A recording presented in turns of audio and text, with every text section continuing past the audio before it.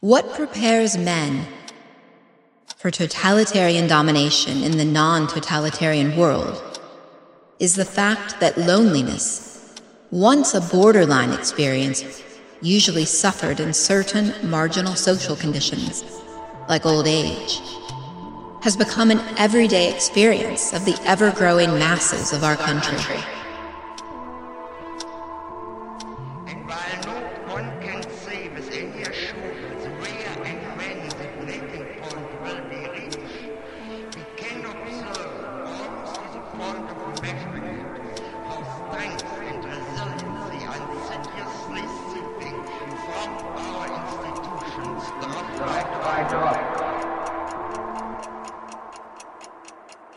Is loneliness a political danger? I'm Sean Illing, and today I'm your host for The Philosophers, a new series from Vox Conversations about great thinkers and their relevance today.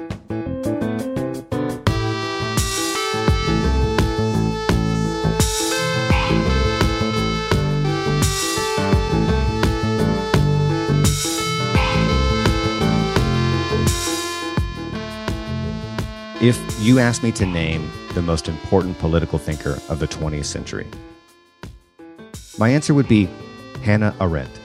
You could make arguments for others, but I always come back to Arendt. She's probably best known for her reporting on the 1961 trial of Nazi officer Adolf Eichmann, and for coining the phrase, the banality of evil. The banality of evil. The banality of evil. Everybody knows the phrase, the banality of evil. Many people know that phrase, but they don't know much about Arendt. And that's unfortunate, because there's so much more to explore. Arendt understood her world better than most, and she remains an invaluable voice today. Which is why, for the second episode in our ongoing series, The Philosophers, we're going to focus on the work of Hannah Arendt and its enduring significance. Arendt was born into a German Jewish family in 1906, and she lived in East Prussia until she was forced to flee the Nazis in 1933. She then lived in Paris for the next 8 years until the Nazis invaded France, at which point she fled a second time to the United States, where she lived the rest of her life as a professor and a public intellectual. Arendt's life and thought were shaped by her refugee experiences and by the horrors of the Holocaust. In massively ambitious books like The Origins of Totalitarianism and The Human Condition, she tried to make sense of the political pathologies of the 20th century. She was always thinking deeply about human nature and what it means to think and judge and take responsibility for the world, and what happens when we stop doing those things. Reading Arendt today can be a little disorienting. On the one hand, the way she writes, the regimes she describes, the technology she's worried about, it all feels very distant, like it's from a totally different world. And yet, at the same time, the threats she identifies, the means of control and exploitation, and her insights about our inner lives are as relevant today as they were 70 years ago. Arendt thought politics was an almost sacred space in human life. It was the place where we came together with other people to make sense of our world and affirm our individual identities. It was the place where we created something new. Her great worry, maybe her greatest worry, was that modern politics had become machine-like. It had, in fact, become the art of turning human beings into machines. And she believed that we had lost the ability to even imagine a new world, in part because we felt so alienated from the world we built.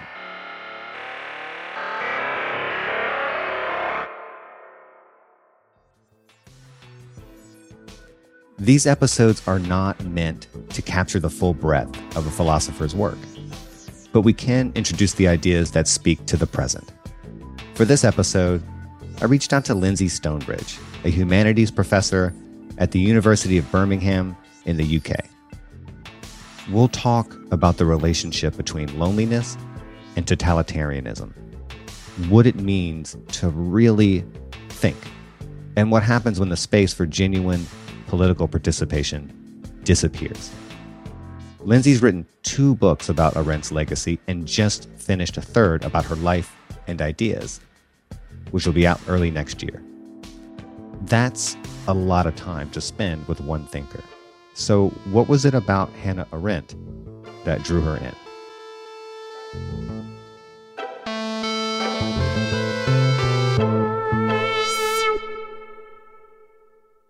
What first put me into Arendt was wanting to understand how evil was organized, how what I was seeing in the world came to have its place in the world.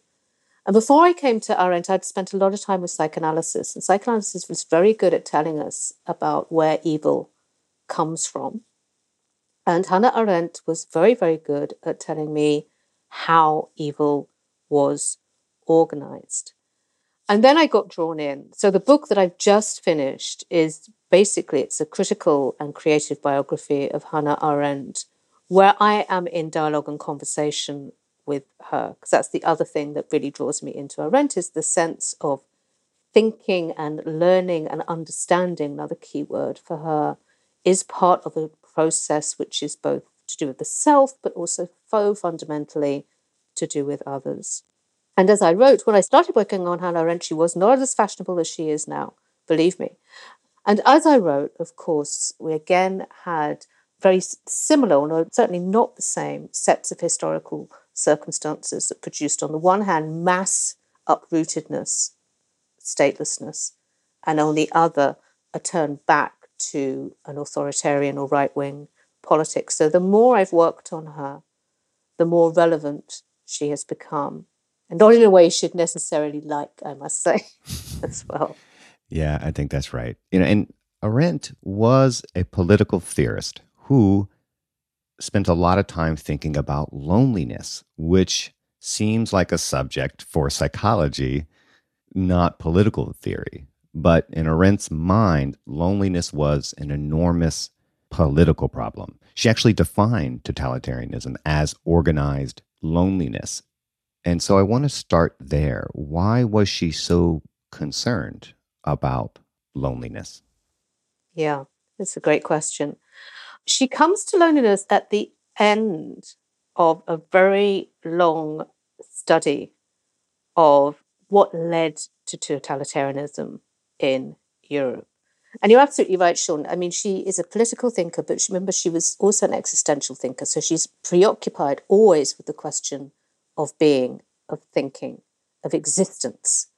What makes her particularly novel and original political thinker is she brings existentialism together with political reality. So she gets to loneliness actually after she's written her big book on totalitarianism, which she started writing when she was a refugee in Europe. I mean, a lot of the first 2 chapters of that book are lived history. She knew what she was talking about because she'd lived that history. So what she said on the one hand, and I really want to insist on this because I get worried that conversations about loneliness get detached from very real conditions that produce the sense of loneliness. So she was talking about things like the disillusionment of people with the elites who are running Europe, unemployment, the end of the bourgeois dream that if you just worked hard, you get wealthier, more stateless, you become more important, inflation, mass war, mass statelessness, all these things. And like other thinkers, she understood loneliness as a peculiarly modern problem. It's a problem that comes with individualism. It's a problem that comes with capitalism. It's a problem that comes with modernity. So Karl Marx will talk about alienation. Max Weber will talk about disenchantment. Simone Weil, another brilliant woman thinker who doesn't get nearly enough attention, will also talk about uprootedness in the same way as Hannah Arendt. So she talks about loneliness as a distinct modern problem. And what she means, when she gets to loneliness finally, is after she's finished on totalitarianism, she puts the book away and she goes back to Europe And she's also been in the US by then for at least 10 years. And she looks in two directions. She looks both to the Nazi totalitarianism, which has just ended, but also Soviet totalitarianism, which is still going mightily strong. And she looks towards her new home in America. And what she sees in terms of loneliness is what makes us lonely is the lack of a common ground of experience. The ideal subject of totalitarian rule is not the convinced Nazi or the convinced communist, but people for whom the distinction between fact and fiction, in other words, the reality of experience, and the distinction between true and false, that is, standards of thought, people for whom those distinctions no longer exist.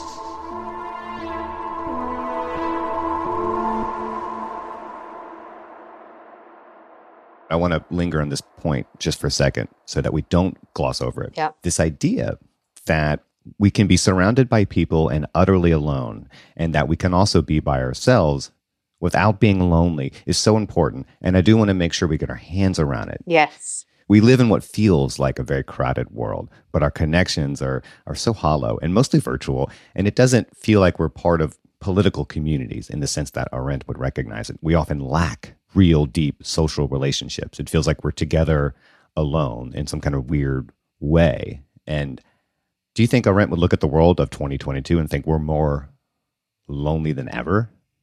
Yes, I do think she would have thought that. And for several reasons. In some ways, it's exactly what you describe. I mean, when she finished Origins of Totalitarianism, she was very good friends with the great American sociologist David Reisman, who wrote a book called The Lonely Crowd, which gets to your point there, Sean, about, the thing about modern loneliness is you're not sort of stuck on an island somewhere. You're surrounded with other people and you're lonely.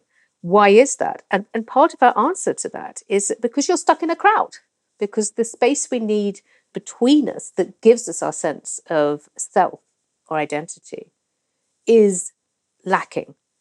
And her name for that in non-totalitarian societies, such as America, is what she calls society. When she arrived in America, there's this great letter she writes to her old teacher, Carl Jasperson. She says, I just don't understand how a country with such a politically radical system can be so socially conservative. And what she saw, what David Reisman helped her see, and this goes back to your point about being lonely in a crowd, Sean, this kind of drive towards social conservatism, was a part of consumer society, was a part of the PR machine that was driving social conformity in a way that meant that social life was both impinging on personal life, the private, and on political life, which became, don't you worry your heads about that, politics is over here. But everything was being taken up by this kind of a drive towards the social. And I think you should look now, certainly, at social media, which would have been like, this is my nightmare. She said, I told you this was going to happen. Two things come together. You have, again, that sense of everyone's supposed to be together on social media. Everyone's supposed to be showing their best selves. But actually, what you get is something that can make you lonelier with each click. That sense that you're actually being manipulated or your behavior is being pushed in a certain way, which is, of course, true because social media is governed not by just clever people who want a different life or clever people who want to share ideas. It's governed by behaviorists who understand algorithms and want to monetize people's interests.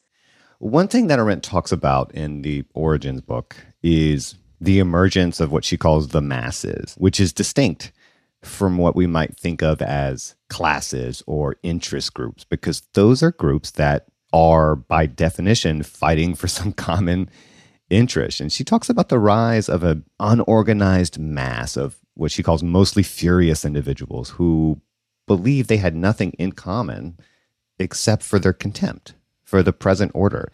And she calls this negative solidarity. And it's the raw material of totalitarianism because it is a world without real connection, without real friendship, where the only basis of collective action is some kind of awful combination of anger and desperation. Mm-hmm. How did the world get so lonely in the first place for her? Did she have some theory about it? Is it really just the kind of emergence of capitalism and individualism that produced this situation? Yes, and some more. I mean, I think when I was rereading Origins of Totalitarianism a couple of months ago, I was astonished by how often the word hate came into her conversation of the creation of the mass. Yeah. There's a kind of evolution. You start with not the mass, but the mob. And she noticed that, it's really easy to work with people's anger and whip up a mob. And she has this great statement in Origins of Totalitarianism, which this sounds very familiar to a lot of us, I think, at the moment, is the alliance between the mob and the elite. And the elite spotting the anger that's there, the hate that is there. And I would go back to, she is a historian, so she's going to say it is things like unemployment. It is things like not being able to keep your home. And when you look at the early 20th century and look at those rates of inflation and unemployment, and then you have World War, and then you have civil war across Europe, and then you have mass migration. This isn't a kind of ennui here. This is raw stuff. This is very, very real stuff. So she noticed how easy it was to raise a mob. So you start with the mob and you start with that anger, but the anger is real. And then you have the creation of the mass, which is like, next stage. This isn't just fascism. This isn't just populism. This is totalitarianism proper in Arendt's book. And she says at one point in a quote that I think has resonated with me for a few years now. She says, "The masses' escape from reality is a verdict against the world in which they are forced to live." Mm-hmm. Okay. Yes. So when you sort of think, mass identification, and the question is like, well, how can anyone be so stupid? How can anyone fall for this? This is a verdict against the world in which they have to live. Mm. It's a kind of, slap in the face. It's a finger up against the real conditions of existence.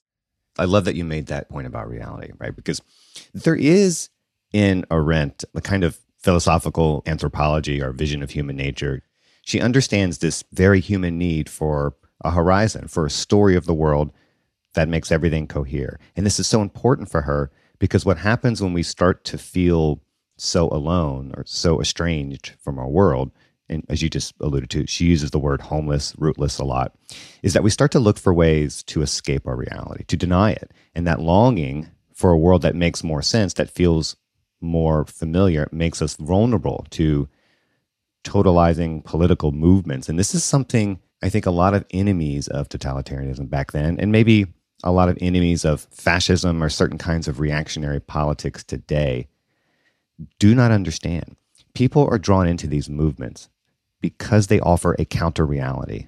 And arguments about the world that people have already rejected are just besides the point. As she says in the book, a totalitarian reality can't be disproved.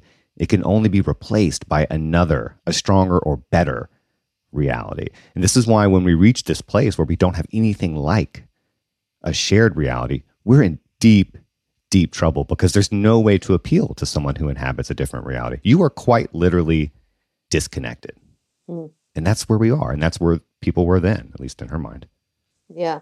And it's also, she says these narratives give a coherence on the one hand. It makes sense. It's them. It's the Jews. It's the woke. It's critical race theory. It's whatever. And it's consistent because it's always going to be them. But, so, if you look at Nazism or she'll say Soviet-style Bolshevism, the logic of white supremacy is always going to be white supremacy, right? And why isn't white supremacy supreme? Well, it's them. It's always going to be consistent. It's a consistent narrative. One thing I think is the good news is it keeps on having to generate itself. The thing about these sort of narratives and right-wing alternatives to an impossible life, you'll notice that they always offer things that are too abstract to be tested by reality. Okay, so whether it's what are you lacking at the moment? What do you need? Strength. What do you need? Christmas, heterosexuality. Yeah. They don't offer people things like full unionization or a minimum wage or healthcare, right. Because you could see those things. Yep. They always offer abstractions. But the thing I think is hopeful about that is you keep on having to do it. You keep on having to create new enemies. You keep on having to create new abstractions. And in some ways, people will see, totalitarianism, populism is exhausting. It's the opposite of the stability that kind of the strong leader or the coherent narrative is supposed to offer. Because to generate itself, it has to just keep on coming. More people to hate. More people are getting at you. Constantly in motion, she says. Yeah, if it's not working, like I said it was working, it's going to be their fault again. She always say, totalitarianism is a movement. It's not a state. Yeah, and that's the thing about abstractions. They're very plastic. Exactly. You can constantly manipulate them and bend them in ways that are convenient. Yeah, exactly. But the other thing, I think people will often refer to the masses as if they're gullible and stupid, which is, one hand, terrible politics, terrible politics. But on the other hand, also stupid. I mean, people aren't stupid. And the key term, and I think this is nearly as important as loneliness, Sean, is cynicism. Totalitarianism works through cynicism. It's crucial, crucial, crucial, because it allows people to say, and we've heard this again and again and again, go back to that disillusionment, go back to that sense of not being entitled. They're all the same. I know it's all bullshit. I know it's just politics, isn't it?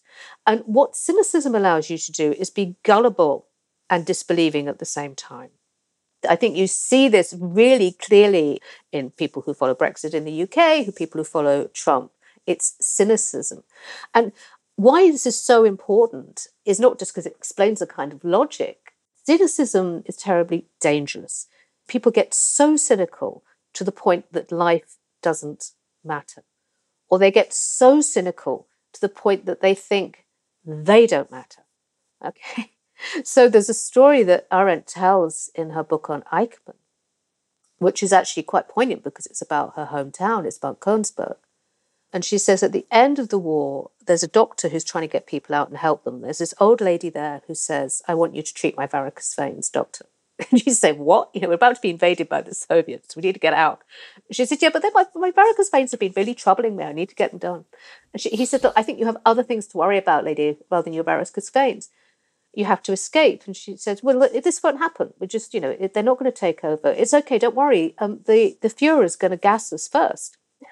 And Arendt says, this woman has become so cynical. Not only does she think that Jews aren't important, she thinks that she's so unimportant that the best thing that can happen to her is, one, she might get her varicose veins fixed, or two, she might be gassed. And this is a moment for Arendt, which is like, this is where cynicism ends. This is where this kind of cynicism ends. It's the superfluousness of other people, which we can see because we put them in refugee camps, we put them in migrant camps, we put them on bare minimum subsistence wages, we incarcerate them by the millions. Don't forget, that links to everybody thinking that they are worthless. It's indiscriminate. Yes. And I want to connect all of this to Arendt's understanding of what it means to think and how this capacity disappears in a lonely world. She thought that before a totalitarian ideology could really take hold, before it could overwhelm reality, it had to first ruin people's relationship with themselves and others by making them so skeptical and so cynical that they could no longer rely upon their own judgment. And I am very glad that you made this point about the stupidity of thinking that everyone is stupid, because she imagines thinking as much more than an activity. She imagines it as a way of being. It is obviously something we do with ourselves, but the real gift of thinking isn't all these great ideas and grand theories that intellectuals come up with. The gift of thinking is that as long as you're doing it, you have the capacity to judge. Can you say a bit about this, Lindsay? What is this connection between thinking and judgment, and why is it so critical? Yes, well, let's just start with thinking, because the relation, how to get from thinking to judgment, is a tricky one in Arendt herself. Yeah. But thinking for her is, everyone does it. It's kind of radically democratic. Everyone, she says, has that 2-in-1 dialogue with themselves. Not all the time, because obviously if you stop to think about what you're doing all the time, you'd never get out of bed. But a lot of the time, we all have the capacity to think. And she calls it kind of non-specialist, non-cognitive thinking. We don't sit there and say, right, I am going to solve the problem of being. We don't. We walk around the street, we try and lose ourselves in our thoughts, being lost in thought. To be lost in thought is a gift. And Arendt said, this is not time wasting. This is not frivolous. This is what thinking is, and we need to take it seriously. And she has this beautiful quote where she says, what makes loneliness so unbearable? What makes loneliness so unbearable is the loss of one's own self. Is the loss of one's own self, which can be realized in solitude, but confirmed in its identity only by the trusting and trustworthy company of my equals. In this situation, man loses trust in himself as the partner of his thoughts, and that elementary confidence in the world, which is necessary to make experiences at all. Self and world, capacity for thought and experience, are lost at the same time.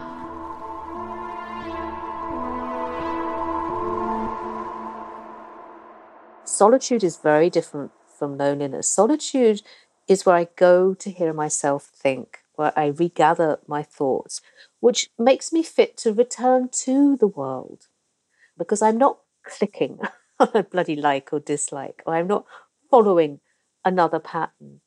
I am thinking for myself, which, when things are really bad, is all we have. But going back to judging, she says, without the ability to think, there cannot be any judgment. When she really saw that is when she looked at Adolf Eichmann in Jerusalem in 1961 in the courtroom. And Eichmann, we'll all be familiar with this. It was a self-important man, chuntering away, talking self-importantly, not even realizing who he was facing, the relatives and survivors of people he had murdered.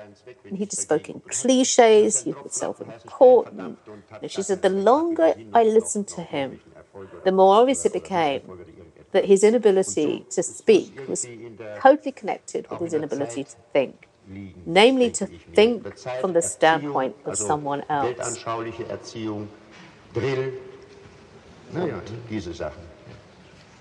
And elsewhere, she compares him to Shakespeare's Richard III, who has the best soliloquies in all of Shakespeare, as far as I'm concerned. Richard is also evil. You don't want to come across either Eichmann or Richard III. They're not nice guys. But the difference with Richard is he does at least think about what he's doing. Shall I prove myself a villain, he says. Torment myself to catch the English crown, and from that torment I will free myself or hew my way out with a bloody axe. Should I do this? Can I live with myself? This is Socrates' question. Can I live with the inner voice in my head? Can I come home to myself if I do this thing? And Richard III says, yeah, okay, I can, fine. And then he goes and murders people. Eichmann's got no one home. There's literally no other voice in his head because he cannot think. Right. Now, back to your original point, is if you've got a culture that has squeezed out thinking, then you are in such deep moral trouble because you don't even recognize the moral trouble that you're in. Right. Well, that's why this point about the simplicity and the universality of thinking is so important, because she was, again, this cannot be overstated. By thinking, Arendt did not mean eggheads in a seminar room pontificating about the nature of being or something like that. Absolutely. Thinking is simply having that little voice in your head that allows you to judge what is right in front of you. That's it. And that is something every human being can do. And what was terrifying about the Nazis is that there wasn't actually a collapse of personal responsibility.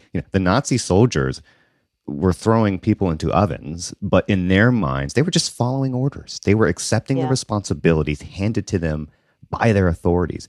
It was not a collapse of responsibility. It was a collapse of individual judgment. People stopped thinking. Intelligent people stopped thinking. And that is the road to hell. Yeah. And it's also it's the end of that kind of Enlightenment promise, which begins with Kant, who, by the way, lived in the town that Arendt was brought up in Königsberg. Kant taught Arendt something very simple. The first thing is we think. We think. And how we think has consequences. And what happens when that connection between thinking and the consequences of thinking is broken? And at one moment in the Eichmann trial, Eichmann turns around and says, I have every faith in Kant's categorical imperative.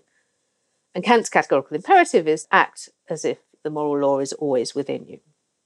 So you are your own self-legislator. That's the idea. Then he says afterwards, but it just so happens that the moral law was Hitler's at the time. At that point, the whole thing breaks down, and she got told off for laughing at the Eichmann trial. But there was this farcical moment where he's saying, I never broke the law. I always kept to the law. I would never break the law because the law for Eichmann was that Jewish people should be killed. That was the law. Right. That was the moral law.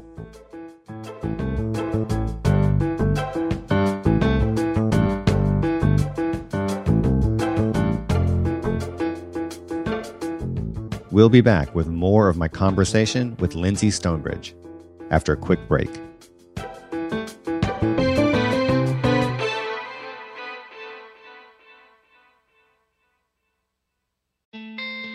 Support for The Gray Area comes from Shopify.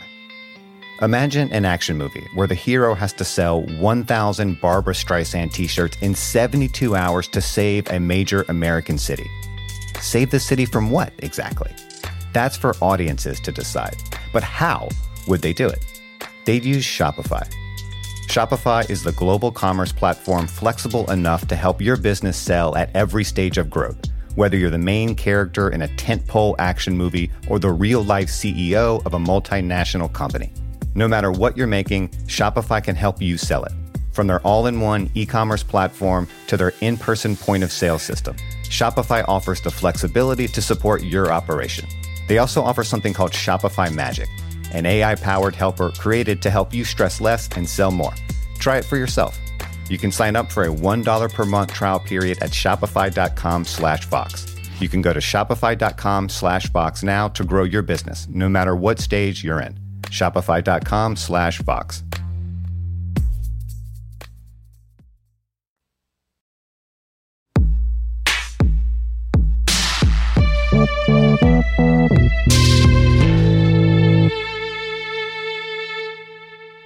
A lot of people know this phrase, the banality of evil, and there's not much context for it.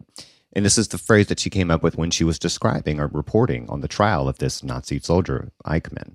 And that pissed a lot of people off, right? Her description of evil in these terms pissed a lot of people off. What was it about these observations, about how evil actually functions, that triggered so many people and that then got her into a bit of a controversy?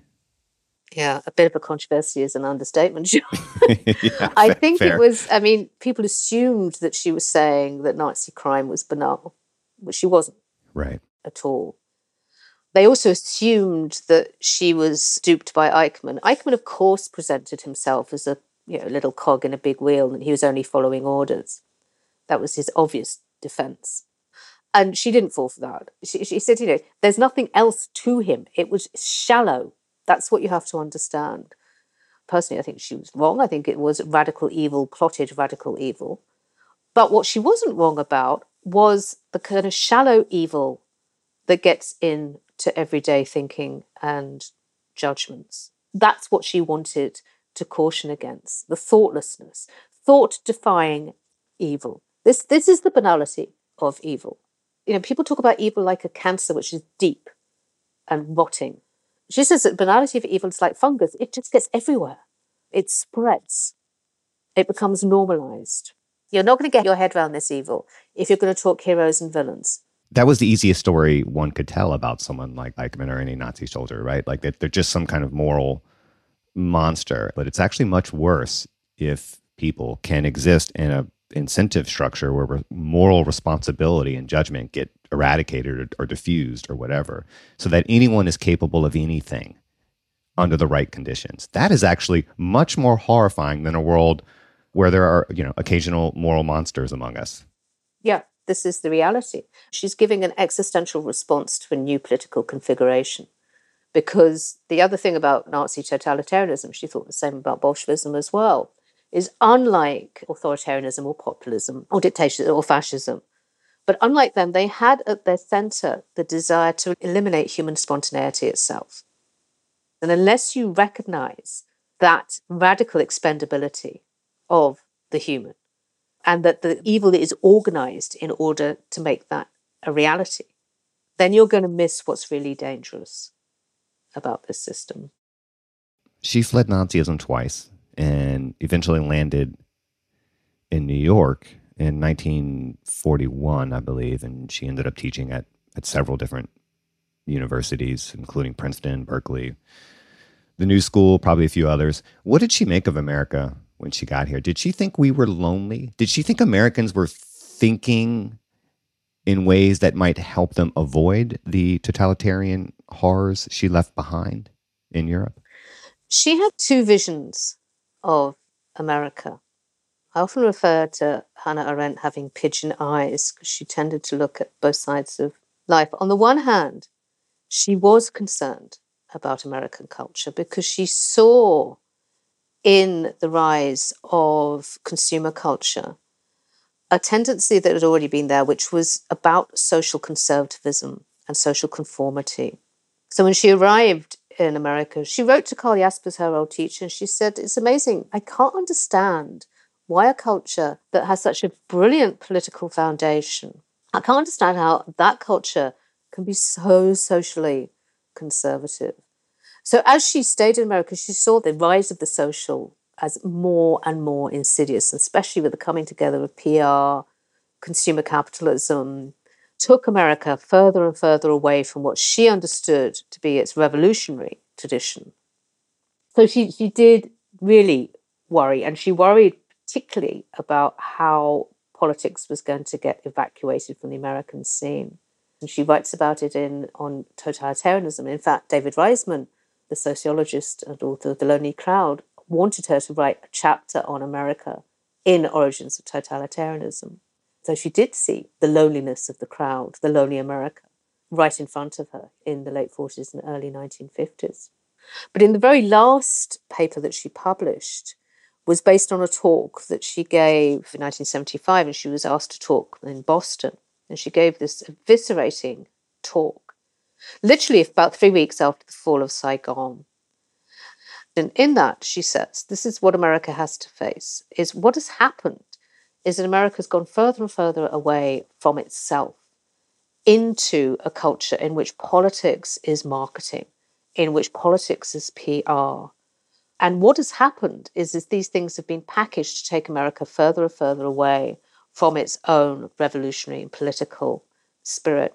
And what the fall of Saigon revealed to her, but was not revealing to America, was that America just suffered a humiliating and outright defeat. And then she listed the things that led up to that. She talked about the Pentagon Papers, and this is where it gets very, very familiar. She says the Pentagon Papers reveal that there was no purpose to that war other than maintaining the fiction that America was an all-powerful, free nation. A fiction, by the way, that was good enough for other people's children to die for. None other than to maintain the fiction that America was powerful and was the leader of the free democratic world, that it was the bastion against communism. What Watergate, which was swiftly followed, then revealed that this whole thing was being cooked together by a bunch of second-rate crooks. This was politics. This was American politics. Again, well, not for the last time, Hannah, would America be run by a bunch of second-rate crooks. You have to recognize this reality. The reality is America is not great and free and wonderful. It's not that powerful. You've just lost. You've catastrophically lost. And you've catastrophically jeopardized your politics in that. That's what she called the big lie. And it's a phrase that was picked up when Trump did his own big lie and claimed that he'd actually won the election. And commentators were quite quick to seize on this phrase from Arendt, quite rightly, because she's saying this is how totalitarianism works. You just invent an outrageous big lie and you stick to it. And she said, look, guys, Vietnam and the 70s have revealed to you that this is fundamentally not true. And the best thing about America, she said, is it's usually very good on reality. Usually realism was an American thing.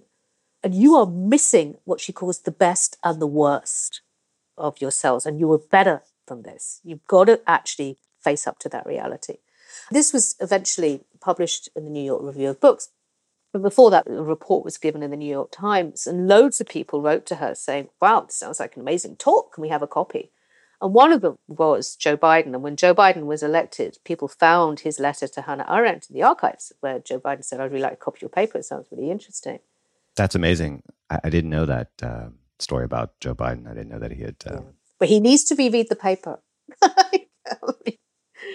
What do you think she would make of social media and technology today? I mean, would she say that in America, at least, that the algorithms are doing our thinking for us almost entirely, that we're just instruments of our algorithms? Yes. Yeah, she would. Well, that seems not great, Lindsay. Yeah. And I think what should be really sad, because the other thing, what should be sad about is what happens when young people in particular. So I think she was appalling on American race relations and didn't get Black America at all. And I think her racism was pretty indefensible on several occasions, but that's a different subject. But what she would have liked about Black Lives Matter, what she liked about the student movement, was what happened when people do act in concert and act in freedom.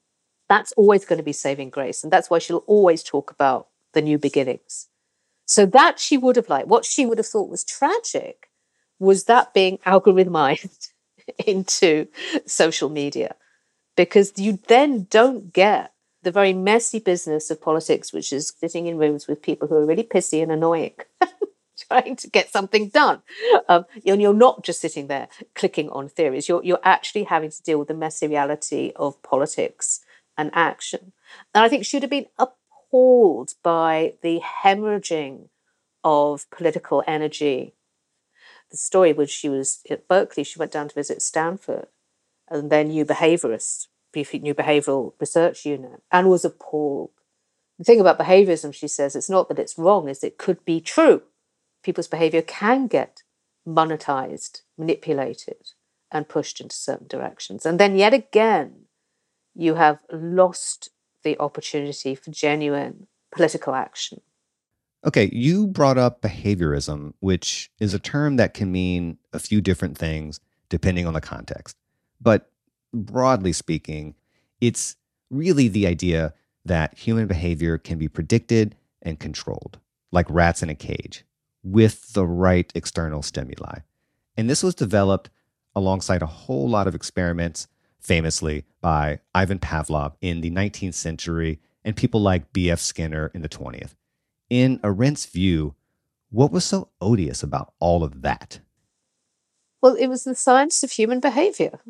We will observe how people behave in experiments. And based on what we observe about human behavior, we can then create a world which will fit it better. But as Arendt said quite clearly, the problem with behaviorism is not that it might not be right, is it might make things true. There's a slippage between describing the behavior you're seeing and then predicting and then creating a new reality. Once you have described and decided how people respond in certain situations, whether it's market situations or moral situations or group situations, at what point do you start predicting that reality so it then becomes a reality? So you can say with the algorithm thing, well, that's nice. They've noticed that I like, that kind of book, and they're just giving me things to think about. And then it becomes intrusive. Or you think about how behaviorism has been weaponized in interference with free and fair elections. So I notice you're really preoccupied with your health. Let's see what else might scare you. Are you scared about migration? Are you scared about this? Are you scared about that? So that's what she saw, is behaviorism was another way of producing a kind of logicality. Or what she saw with totalitarianism is that these principles of actions were just getting turned into a kind of logicality, which was driving ideology. They were just becoming ideology. And so like with Nazism, the ideology was race-based. The way the world makes sense is through the prism of the white great race. Way behaviorism and other kind of logicalities work is having the logic that says X is Y, that then governs human behavior, stamping out spontaneity. And we all know that. I mean, we know this to be existentially vile. Even if it's just like, why does social media think I'd ever wear cat shoes or whatever?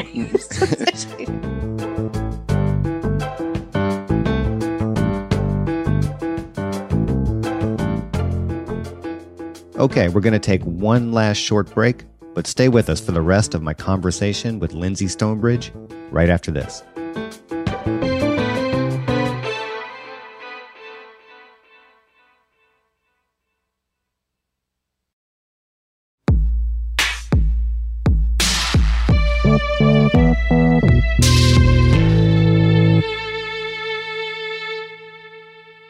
I've always placed Arendt on the political left. I always thought of her as an anti-totalitarian leftist, which is, surprise, surprise, kind of how I think of my own political identity. So maybe I'm just projecting there. But the more I engage with her, the more complicated she seems to be. And she has this idea of politics that really valorizes, if that's the right word, individualism. And not in like the Ayn Randian sense, but like in the sense that, as we were saying earlier, being an individual is critical to judging. How would you categorize her? Is she even categorizable? I don't think she is, and she'd said herself that. But you're right about the individualism, but also wrong because she was taught by Martin Heidegger, and she was terribly influenced by Martin Heidegger and by Nietzsche. But her version of being was never a version of being that was at the cost of reality or of others. For her, the existential questions were also political. They could never, ever be separated. And as soon as you think they could be separated, as soon as you thought you could will your thinking into the world, I mean, Heidegger thought thinking and action were the same thing. Arendt said they're absolutely not. You should not try and put your thoughts into the world because you will tread over other people. So in some ways, I think it's certainly true, and it's said quite a lot, it's been said since the 1950s, that perhaps she didn't understand how deep capitalism went. Although even that, I think she certainly understood where consumerism went. She certainly understood the existential price to be paid for a culture of endless consumerism. Freedom for her is not a condition. It's something that we do with other people. And the place we do it is politics. And politics for her is all about co-constructing our collective reality and transcending our loneliness at the same time. And one of the scariest things about our current political reality is that this idea of creating a new and better world and thinking seriously about our own is tied to our ability to imagine a new world. And I think a lot of people today struggle to even imagine what a different world would look like. I feel like we're torn between people either defending the broken world we have or blindly rejecting it without any positive alternatives. And that seems like an abyss. I think, just to push back a little bit, Please. She would have been very suspicious of the idea of creating a new world, because that's kind of when revolutions go wrong. Working and making things is very important in Arendt's thinking, but she did not think you should make a new reality. Because reality is already there. What you need is a politics that is responsive to the reality of living in a plural world. So the idea of creating a new world, she immediately go, well, yeah, that's been done. And look, look what happened. If you think you can turn people into certain types of people, then you're already kind of getting back into some really, really tricky politics. If you read her carefully, what she's always talking about is the politics of hearing and doing together in concert, but also with spaces between us, because the fundamental fact of the human condition for Arendt is its plurality. So one of the political systems she was quite fond of, which is a kind of ancient and arcane, that we don't know, very difficult to work out whether it actually existed, is something Herodotus called isonomia, which was happening in basically in kind of migrant communities pre the moment of Athenian democracy. And actually Athenian democracy was kicking back against this. And isonomia was a form of direct democracy. So there weren't parties, there weren't representatives.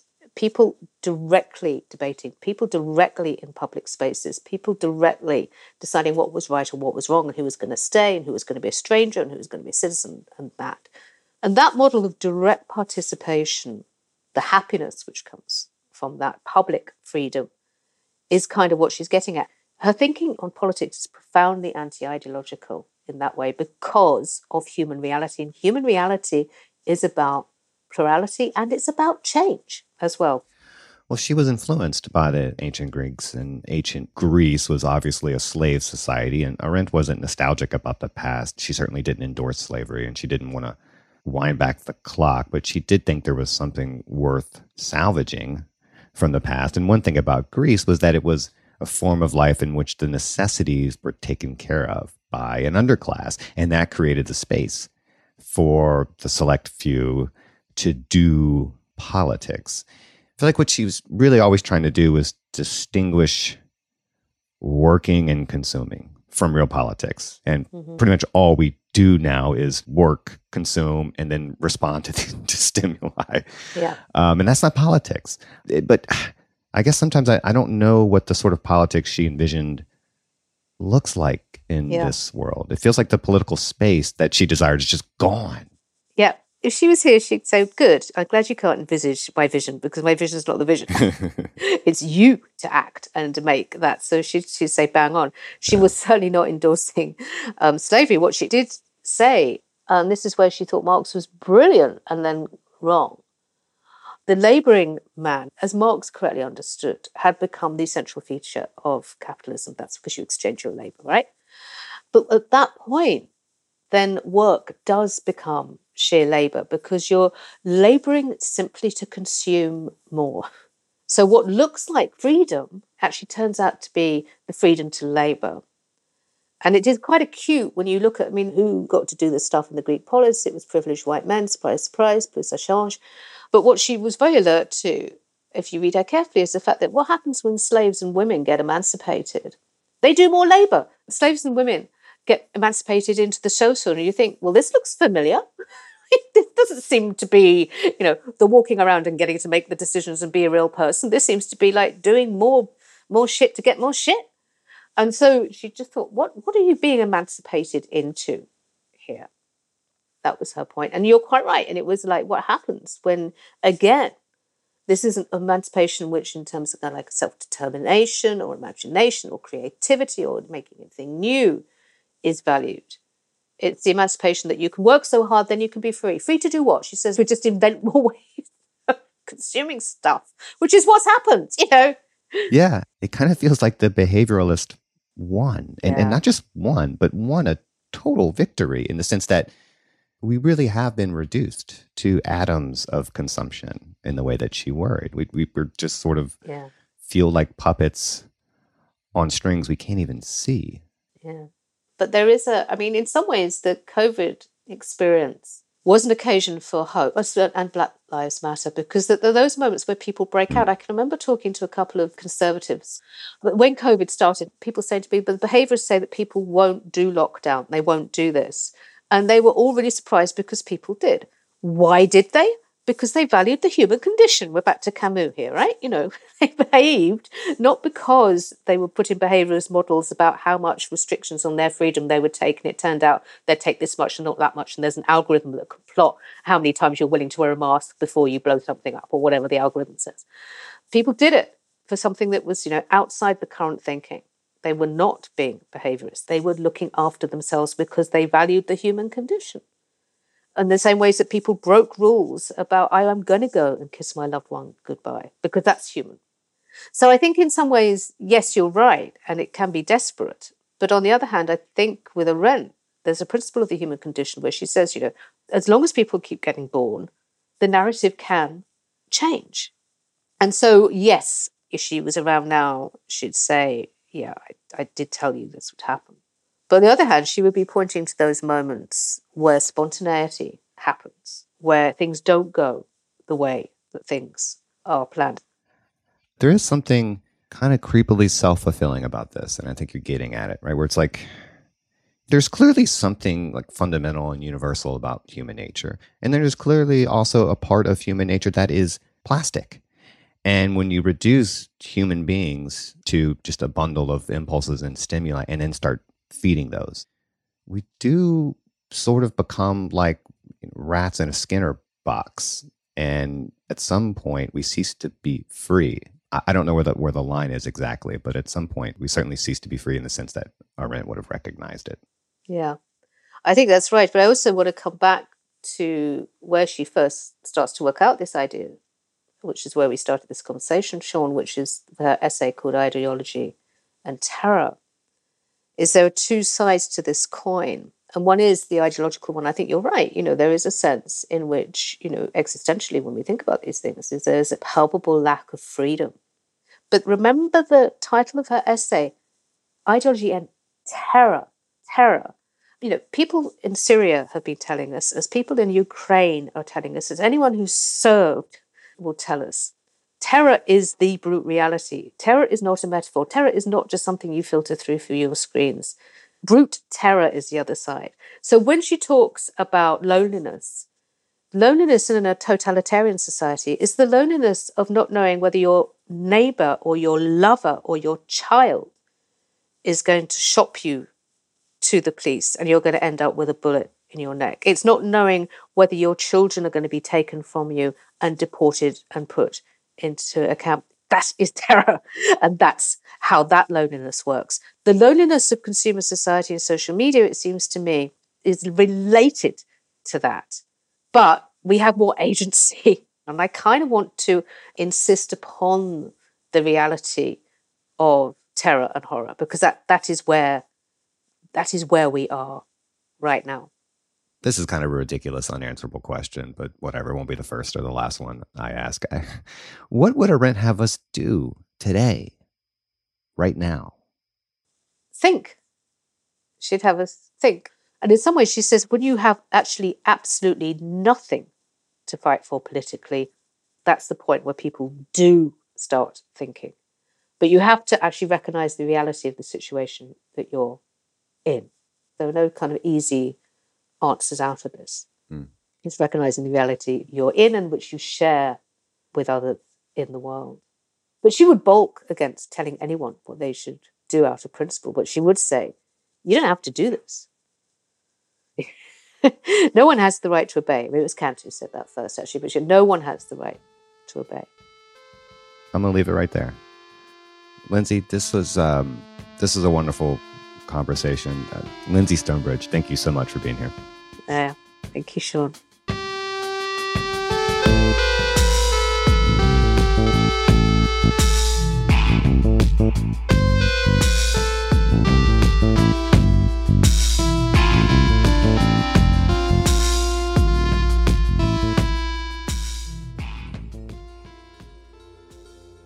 Much would be gained if we could eliminate the pernicious word obedience from our vocabulary of moral and political thought. If we think matters through, we might regain some measure of self-confidence and even pride. That is, regain what former times called the dignity or the honor of man. Not perhaps of mankind, but of the status of being human. Hannah Arendt, Personal Responsibility Under Dictatorship, 1964.